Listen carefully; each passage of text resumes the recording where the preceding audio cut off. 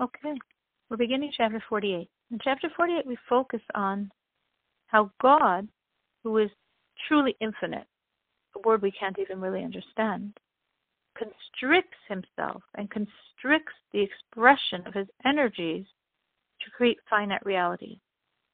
So from the infinity of God comes forth godliness, which he constricts and further constricts and further constricts.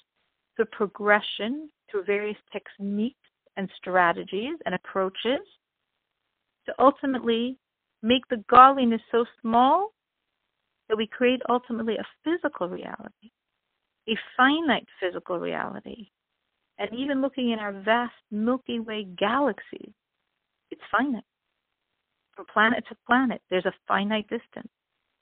And also in the spiritual realities, in the spiritual world, it's spiritual, but it's finite.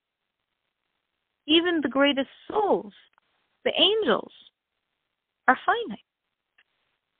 They have a finite ability to grasp godliness.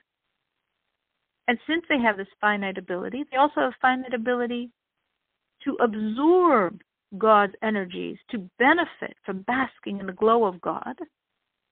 Because if they absorb too much, they would be subsumed in God's energies, and they would cease to exist, because it would blow the circuitry of their finite spiritual reality.